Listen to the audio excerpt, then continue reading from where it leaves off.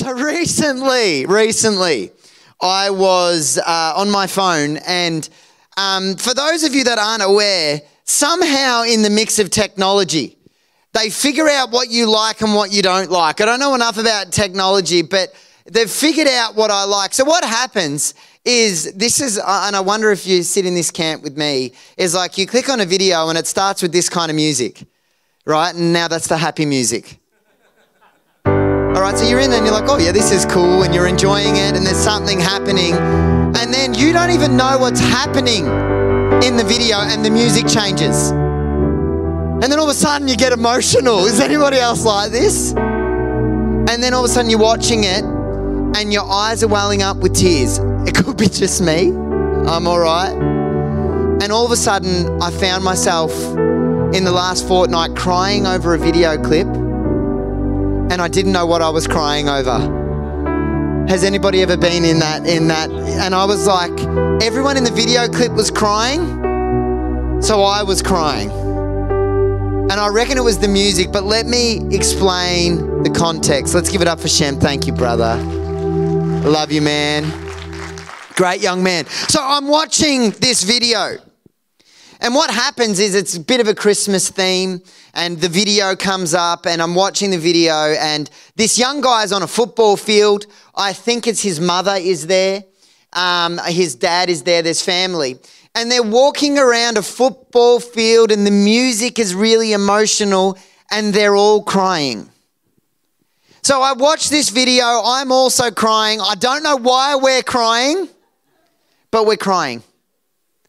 I get to the end of this video clip, and I realize that he's crying because he's received a gift. And the gift has moved him emotionally. Do you know what the gift was? Sunglasses. Now, this flood of disappointment came into my heart. And I'm like, sunglasses, why? That's not going to make me want to buy sunglasses. Why was he so emotional about these sunglasses? Why on earth would your mother give you a pair of sunglasses and then cry with you? Tell me. You know, I didn't quite understand. But what I'm realizing and learning is that if you can add context to a gift, it can give it more value. I'll give you an example.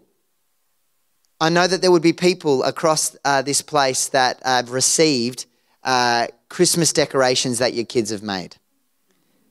You know what? And if you're sentimental like me, they're the most precious decorations in the world, hey?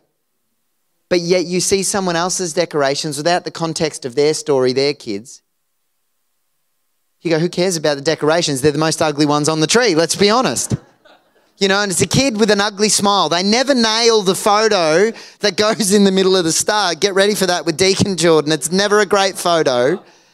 But yet it gets the centre of the tree. This year, April's not in the room. She's doing registration. I can tell she hid those decorations this year.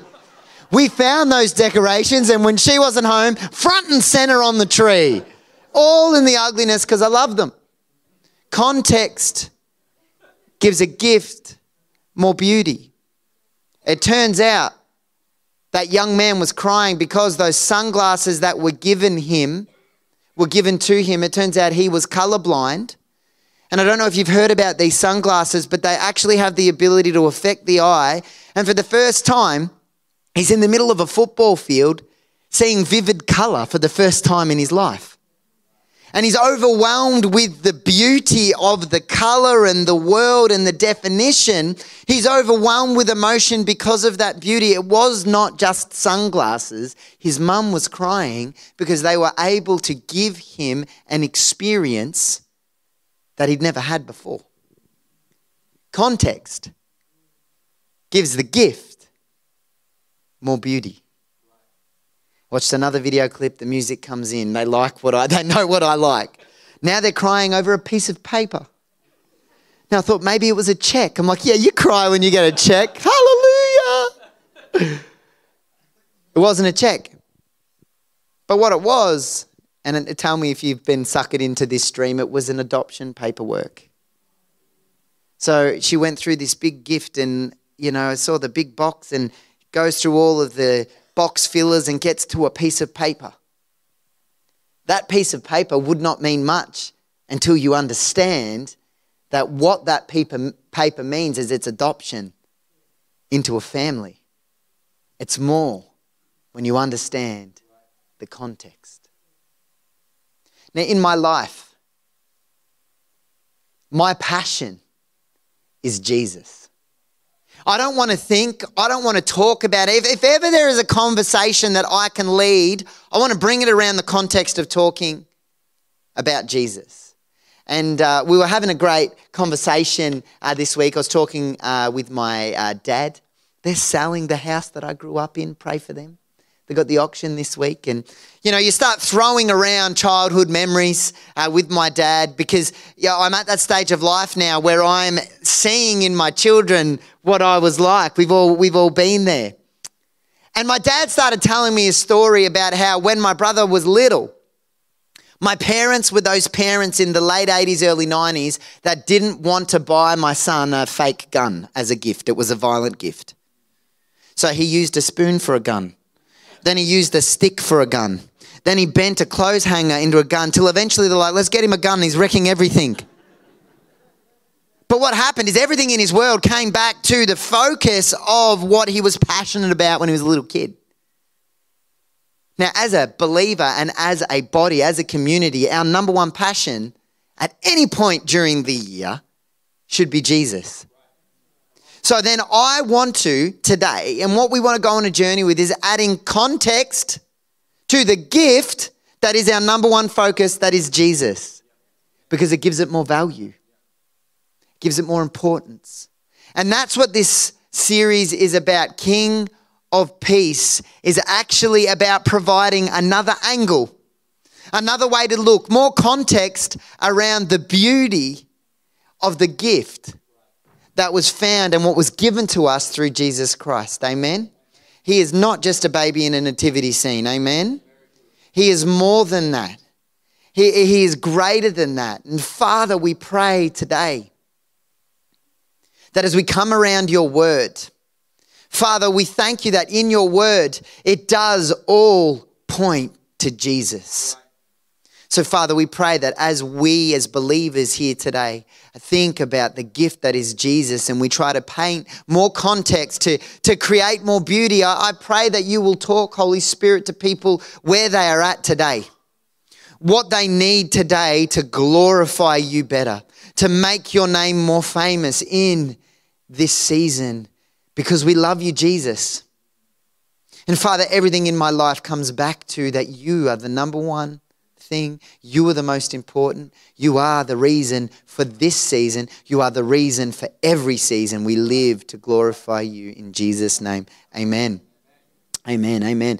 Now, I want to let you know that Sunday, Christmas Day, please come if you're available. It will be fantastic. If you're on holidays, God bless you. But for me, my heart is simple that if there are people that want to gather as a community, Christmas Day is important.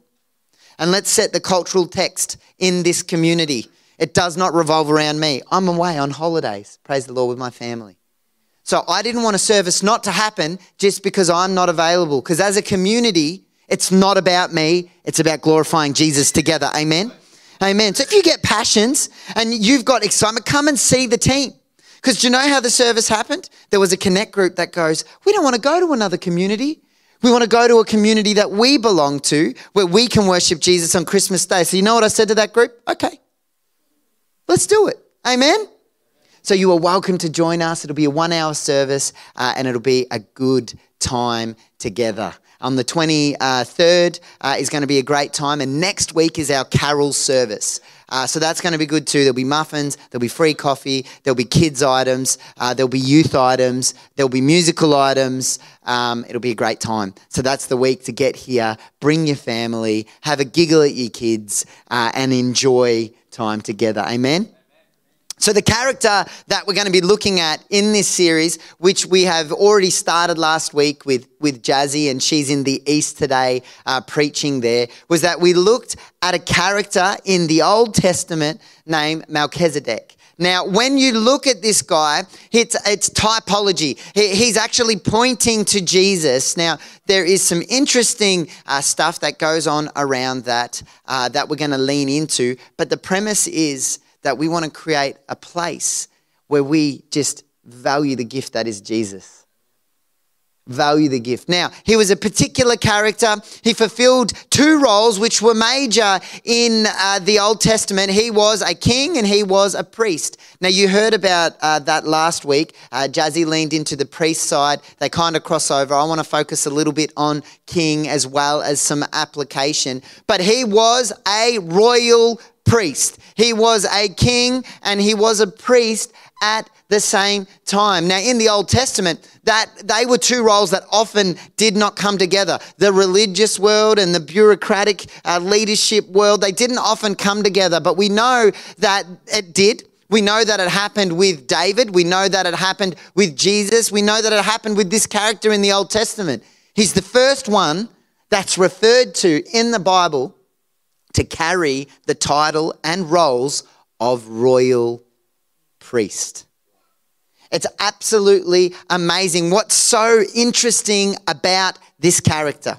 And we're going to go to Genesis 14, which would have been referred to last week, and we'll look at that in a moment. But it's also where it's so interesting is in the context of what's happening at the time, is that it's Abram. It's not Abraham. That's a thing that we'll look at in a moment, which is very interesting. But what's happened is there is a war. There is a certain amount of kings that are at fight with a certain amount of Canaanite kings. So there's 4 kings that are in an alliance up against 5 kings that are in an alliance. And one lot of crew is annoyed at the other because they're not paying taxes. It's all about money.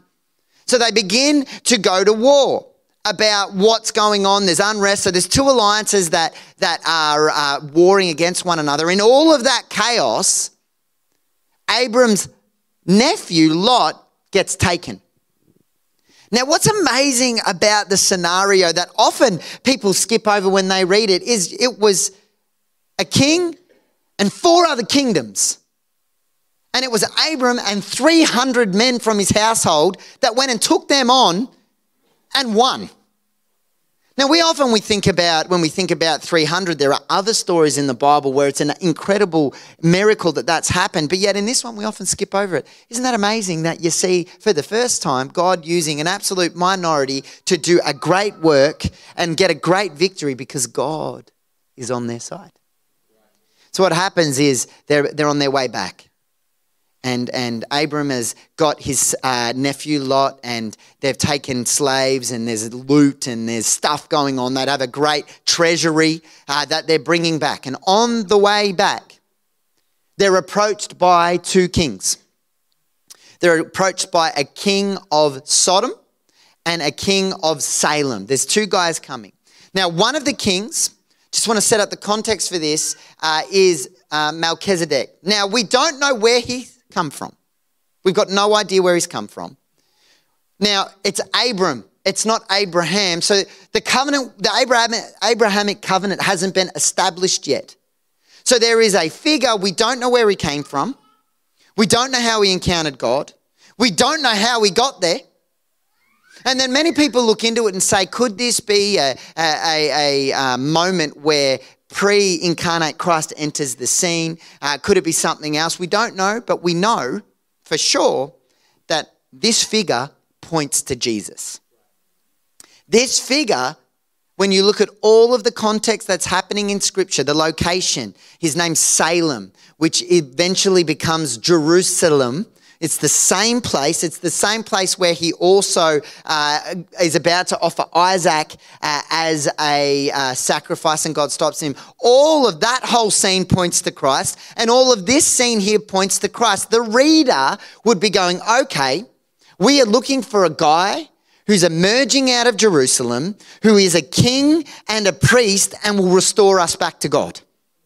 This is what we're looking for when we read about this guy, Melchizedek. So it's an incredible scene that is unfolding. It is a guy who has recaptured or freed his nephew Lot. He's walking home and he's being approached by 2 kings. The way that you read the Scripture, you know that both kings are approaching him at the same time. You see the introduction of King of Sodom, and then it jumps straight to the King of Salem. So what happens is they're both coming, and they're both approaching him. They both have an agenda. They both are wanting to meet with Abram, and that's when we launch into the scene in Genesis 14, and it starts in verse 17. Thank you, Brother Mark. I just was flicking there, and it's also on your screen behind you. So, I've tried all week to memorize these names. We're a house of grace. I don't want no correction while I read these names as best I can, and no judgment. I see the judge as everyone smiles like, good luck to you. You can come up and read them. I reckon that's why pastors in other movements do the people that come up and read the scripture. Maybe we should start seeking some volunteers for that in this house. Hallelujah. All right, here we go. It's Kedaloma when I get there. Kedalomor. But let's not focus on him. I'm focused on him. After Abram returned from defeating Kedalomor, and the kings allied with him, multiple kings, the king of Sodom came out to meet him in the valley of Sheva. Sheva? The king of the valley. Then Melchizedek, king of Salem, brought out bread and wine. And he was a priest of God Most High. And he blessed Abram, saying, blessed be to Abram, by God Most High, creator of heaven and earth, and praise be to God Most High, who delivered your enemies into your hands. It's really interesting. What I love about that component you would have seen last week is when a priest, it brings blessed be Abraham and then praise be to God, because they are blessing man and they are bringing God and man back together. That's what Christ did for us. What a beautiful picture. Then Abraham gave him a tenth of everything. Isn't that interesting that a tithe is given before the law is established? It's just a very interesting thing. And then the king of Sodom said to Abram, give me the people and keep the goods for yourself. But Abram said to the king of Sodom, with raised hand, I have sworn an oath to the Lord, God Most High. That's interesting, because then that's going, hey, that's the same God as Melchizedek, because that's what he has said. So all of a sudden they're like, hey, we're on the same page. Creator of heaven and earth, that I will accept nothing belonging to you, not even a thread or a strap of a sandal, so that you will never be able to say, I made Abram rich. I will accept nothing but what my men have eaten and the share that belongs to the men who went with me. So what I want to look at this morning is a few observations. The first thing that I want to look at is the type of king we serve. Now, I'll keep referring to, because this is what the prompt is for me in this season.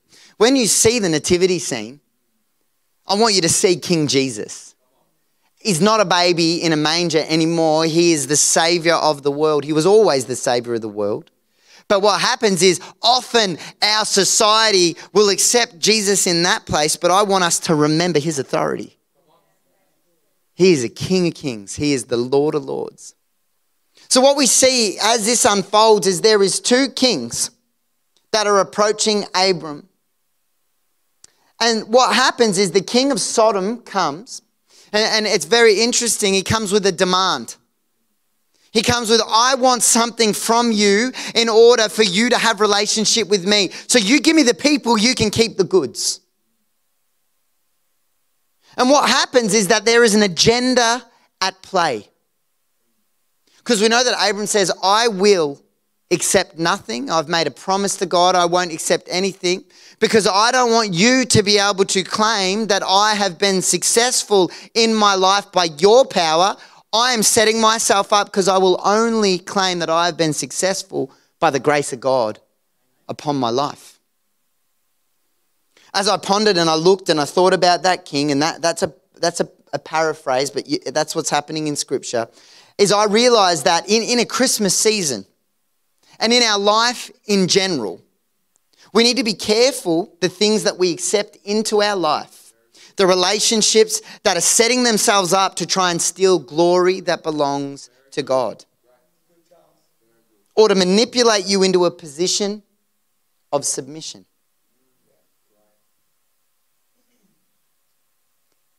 What's happened, and I believe that this is an application if you're thinking about something in this season, is this. Abraham had the power of making a decision prior. It was a decision that he had made before any temptation had come up. He said, hey, let me keep the people. You can. And he said, no, I had prior to the situation that I currently find myself in, made a decision that I would honor God by my action before I actually walk in it. Now, I started thinking about this season. We're in Christmas time, and why don't we need to, some of us, make a decision now that we are not going to have a go at that family member that's annoying. We're going to make a decision now. Make a decision now that I'm going to keep the peace of the household. It's not the time, it's not the place. People need to be built up in this season. People need to be strengthened in this season. Our society is tired. And we don't need to be sitting in that place, but rather encouraging and strengthening. But make the decision before you get there. You know, there are people here, let's be honest, because I sit in this camp. You go, you know what? I'm not going to overeat. I'm in that place. And then something happens is the family get together, the room is so joyful, you're so excited, and you go, you know what? I'm just going to have a little bit more. Has anybody ever been in that place? But the problem is, it's never let's start again on Monday with me. But I don't want to make a decision tomorrow. I'm going to make the decision before the time comes up. So Abram had known, hey, I'm going to choose to honor God with my life. I'm going to do with the situation that he tells me so that when the time comes, all the glory goes to him. I think that some people, especially in the environment we need to sit in, and I just, because it's been on my heart for families, you need to make a decision now not to get carried away with present buying. There are people in our society that is spending too much money on stuff that they can't afford because of a cultural pressure to do so. Make time for your family. Stay within a budget, but make a decision now to steward this season. Because I think it's important to do so. The God that we serve doesn't come with an ulterior motive. Because when you look at who enters the scene, we see Melchizedek. And he approaches with wine and bread and a blessing. So before Abram could have done anything, the king of Salem comes with a gift, with something to be received before Abram could have done anything.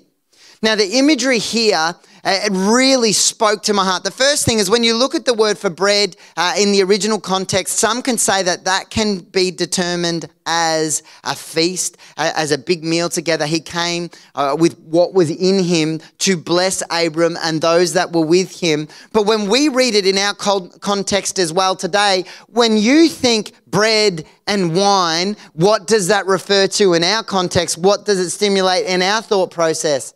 Communion.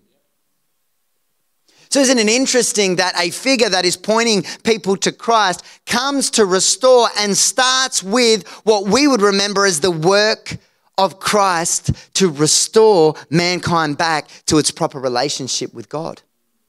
And what is even more interesting is the order of the text is that when we see that, wow, there is something that looks like communion being taken where we are restored to God, it then says that the blessing flows. So restoration and then blessing.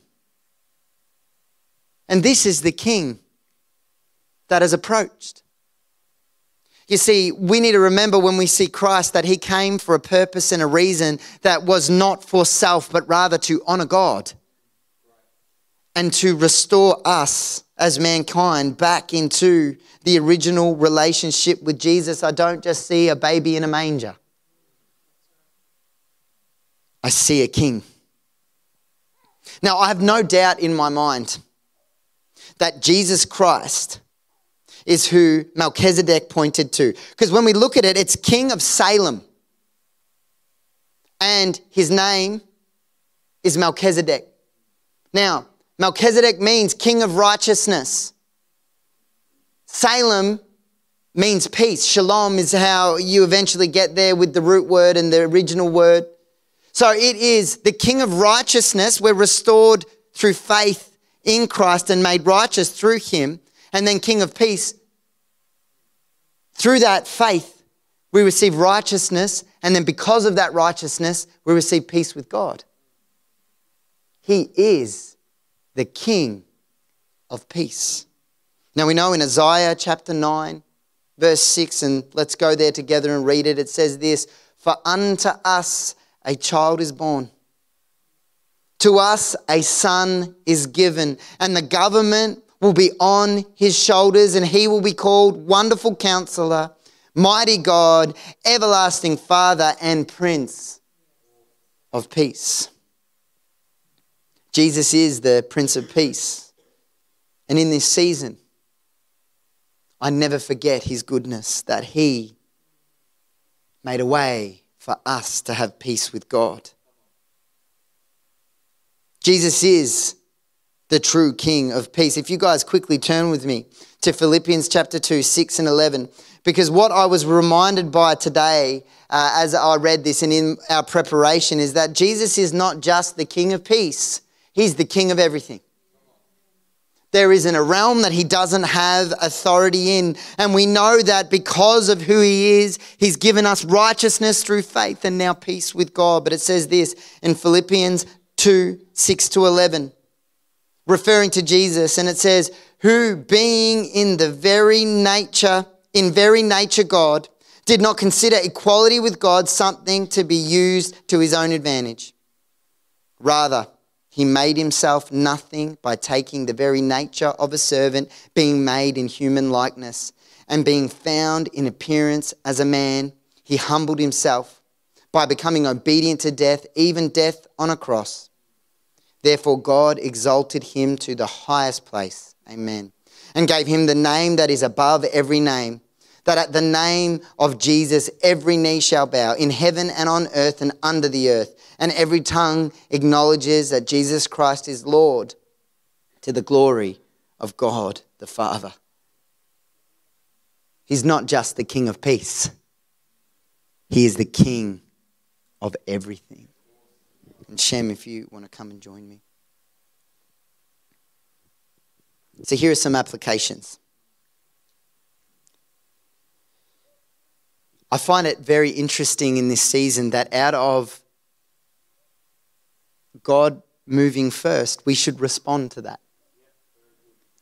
We are blessed to be in relationship with God because of Christ, and out of that place should come the atmosphere of our heart in a manner that we want to give back to him. There's mutual blessing that comes through a relationship with the King of Kings and the Lord of Lords. And in that scripture we see that there is food and feast and blessing given, and then Abram, he moves back by saying, "Here is a tenth." Now, I'm not talking about the tithe in this context, but what I'm talking about is that you are moved by the fact that God has blessed your life. So then something should flow out of you to want to bless him. So an application in this season for us is, would I ask you to remember Christ first on Christmas Day? One thing we do in our family is they have this beautiful little nativity scene that they every year try to tell a fresh story about that, and it all comes out, but it all lands on Jesus. Now, I'm with my family in that context, and every year I am an absolute distraction and I make fun of it the whole time. But I actually felt challenged that, you know what, out of what's coming out of my heart in reverence to what God has done, I want to do that well and properly with honor this year. Because he's the King of peace. He's the King of righteousness. And that has changed and affected my life and my destination. So when I look at the nativity scene on Christmas morning, I remember the work of Christ, because he's King of righteousness and He's King of Peace. And I want to remember him well. So could I ask that when you wake up in this Christmas season, that we try to honor Christ whenever we can, wherever we are, whoever we are with.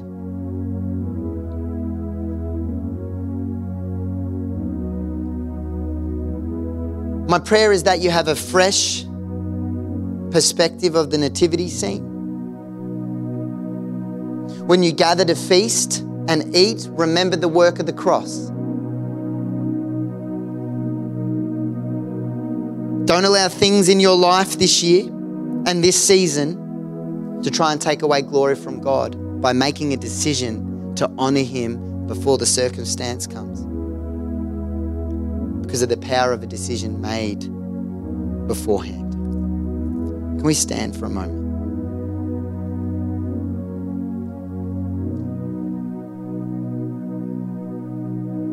In Romans 5:1-2, it says this: "Therefore, since we have been justified through faith,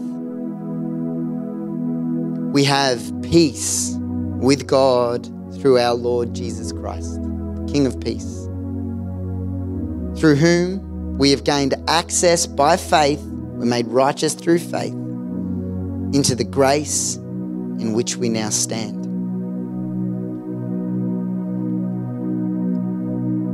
In all that we're doing this season, can we remember Jesus? So Father, today as a community, and I'll invite the band to come, help us not to be caught up in anything else, but Father, let our thoughts always return to Jesus. Father, you are the King of peace. Thank you, Jesus, that you are the King of righteousness. And Father, we thank you that there is picture all through Scripture that points to you, Jesus. So Father, help us to be submitted and obedient in this season, because we want to honor you. So Father, right now, as I pray for our church, our community, Lord, we ask you beforehand today, are there decisions we need to make today in order to bring you honor? Are there conversations we need to hold back on to bring you glory?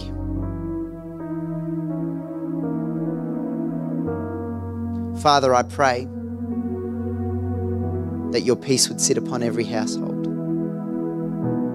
I just believe there are several people in this room today that your year has not been, the earmark of this year has not been defined by peace, but rather there's been mayhem and disruption and pain. But I feel the Lord is saying today, peace is coming to your household, because he is the King of peace. So Father, right now, we receive your peace, because you are our King. So we're just going to sing one of these carols, one more. We're going to worship God in this moment. So I bring the lights down, and I just want to ask that we begin to participate in the worship. You have been, I'm not saying that you haven't, but we have a moment right now to honor Jesus, to remember Jesus. And we've made the decision in being here beforehand that that's what we're coming to do. So as we sing this carol, Father, I pray that you'd be glorified in this place as we worship you. Let's sing.